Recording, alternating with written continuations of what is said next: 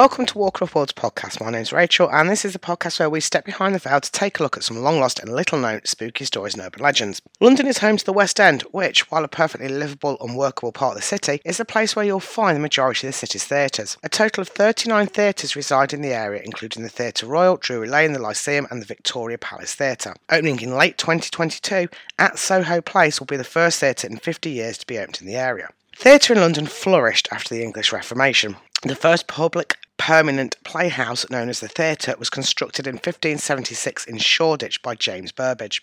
It was soon joined by the Curtain. Both are known to have been used by William Shakespeare's company. In 1599, the timber from the theatre was moved to Southwark, where it was used in building the Globe Theatre in a new theatre district formed beyond the controls of the City Corporation. Regarding theatre as sinful, these theatres were closed in 1642 due to the Puritans who would later influence the 1649 pause in government. On the 24th of January 1643, the actors protested against the ban by writing a pamphlet titled The Actors' Complaint for the Silencing of Their Profession and the Banish from their several playhouses. Most of the theatres in the West End are of Victorian or Edwardian construction and are home to some of the country's finest theatrical performances. Many, if not all of them, are also home to ghostly activities. Seating 1,400 people across 4 levels, the Palace Theatre sits at the intersection of Shaftesbury Avenue and Charing Cross Circus. Founded in 1891, the Palace Theatre is currently home to Harry Potter and the Cursed Child, which has been running since 2016. The theatre has 2 resident ghosts. One is an unknown ballerina who has been known to dance across the stage. The other is actor Ivor Novello, whose first big hit was the song Keep the Home Fires Burning in 1914. He was connected to the Palace Theatre via his 1949 musical King's Rhapsody, which played there from 1949 for over 800 performances. He passed away suddenly in 1951 at the age of 58.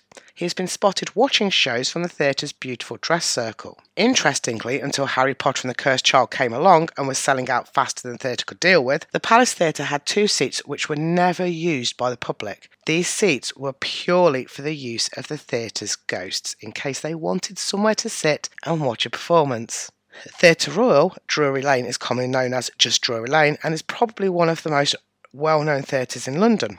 There has been a theatre on this site since 1663 and the current building is from 1812. For most of the first 2 centuries of its life, it was known as one of the city's most renowned theatres and at the time a patent theatre. This meant that, unlike other theatres, it had the monopoly rights to produce legitimate drama in London, meaning spoken plays rather than opera, dance, concerts or musicals. These days, like many of its counterparts in the West End, it's often home to musical production. As of 2021, Theatre Royal is home to Frozen the Musical and has also hosted My Fair Lady, Gone with the Wind, Oliver, The Lord of the Rings and South Pacific, to name a few. Like many of London's theatres, Theatre Royal is beautifully decked out with gilded boxes, swathes of red curtains and delightfully decorated ceilings. The productions themselves aren't the only art within the buildings. Often the theatres themselves are stunning works of art. In fact, in 2013, Andrew Lloyd Webber had the public areas of the theatre restored to their original 1810 Regency style.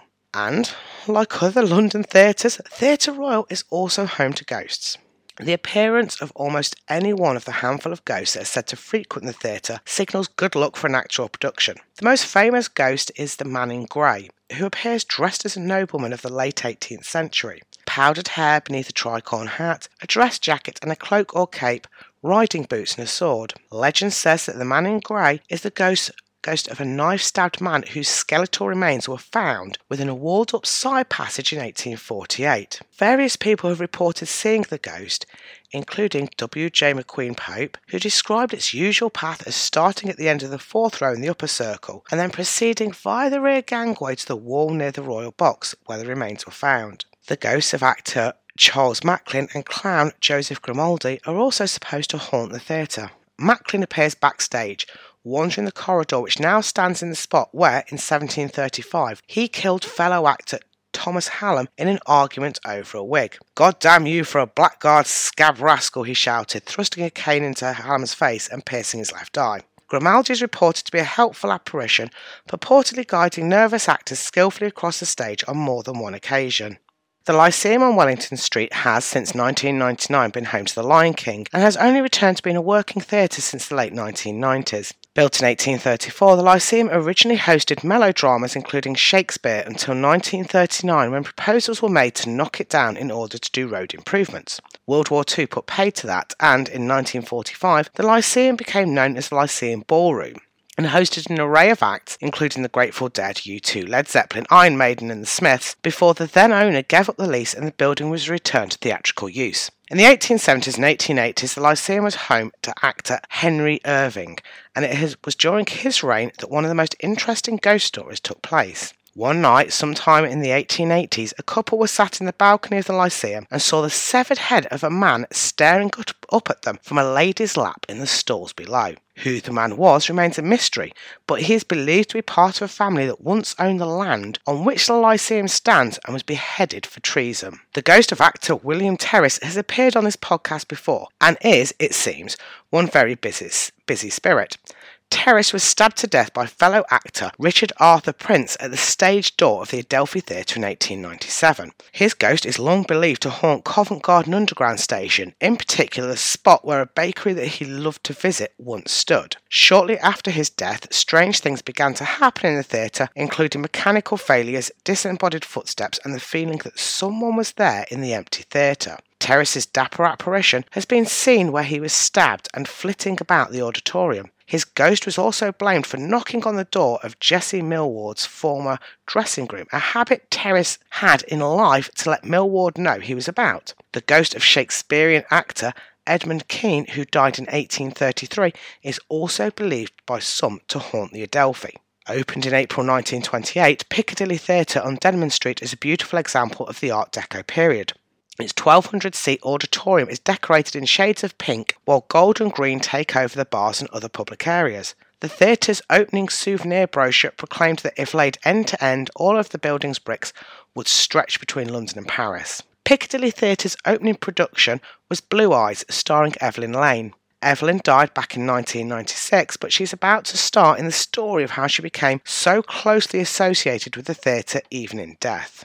Evelyn Leigh was born in Bloomsbury, London in 1900. Both of her parents were actors, with her father also acting as a theatre manager. She made her first stage appearance at the tender age of 14 at the Theatre Royal in Brighton. She went on to be in a number of plays and at 29 made her Broadway debut. World War II was, it is said, unkind to her, and her pre-war success was never replicated. However, she was still treading the boards of the West End well into her 90s, and often played opposite her husband, Frank Lawton, until his death in 1969. Evelyn died in a nursing home in Pimlico, London. She was 95 years old and, by all accounts, had lived a full and amazing life. Piccadilly Theatre has a poltergeist which, over the years, has thrown objects and slammed doors. This poltergeist is generally believed to be Evelyn. For many years, her photograph, like that of many other stars both past and present, hung in the theatre's offices. The photograph was removed and, when it was, the paranormal activity began. When the photo was returned,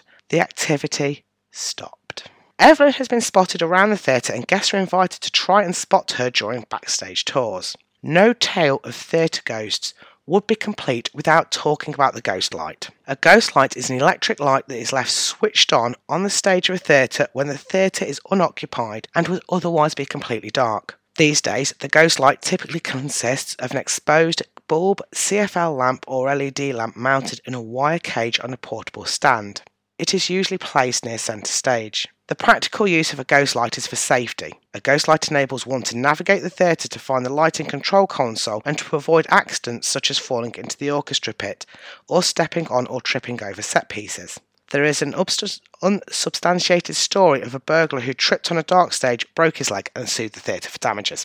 Some claims that the tradition began in the days of gaslit theatres when dim gas lights were left burning to relieve pressure on the gas valves. Aside from its obvious practical purpose, there are a number of superstitions associated with the origin and purpose of ghost lights. The superstitious have various justifications for the ghost light in relation to the supernatural. A popular theatrical superstition holds that every theatre has a ghost, and some theatres have traditions to appease ghosts that reach far back in their history. Similar superstitions hold that ghost lights provide opportunities for ghosts to perform on stage, thus appeasing them and preventing them from cursing the theatre or sabotaging the set or production. This is also used to explain the traditional one day a week when theatres are closed. Some superstitions claim that the ghost light is in place to scare away ghosts, not to appease them. During the COVID-19 pandemic, many, if not all, theatres left their ghost lights switched on as a reminder that at some point in the future, live theatre would return.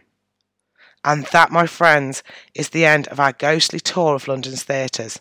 If you enjoyed this podcast, please do feel free to check out our website at www.roswellpublishing.co.uk. And until next time, stay spooky.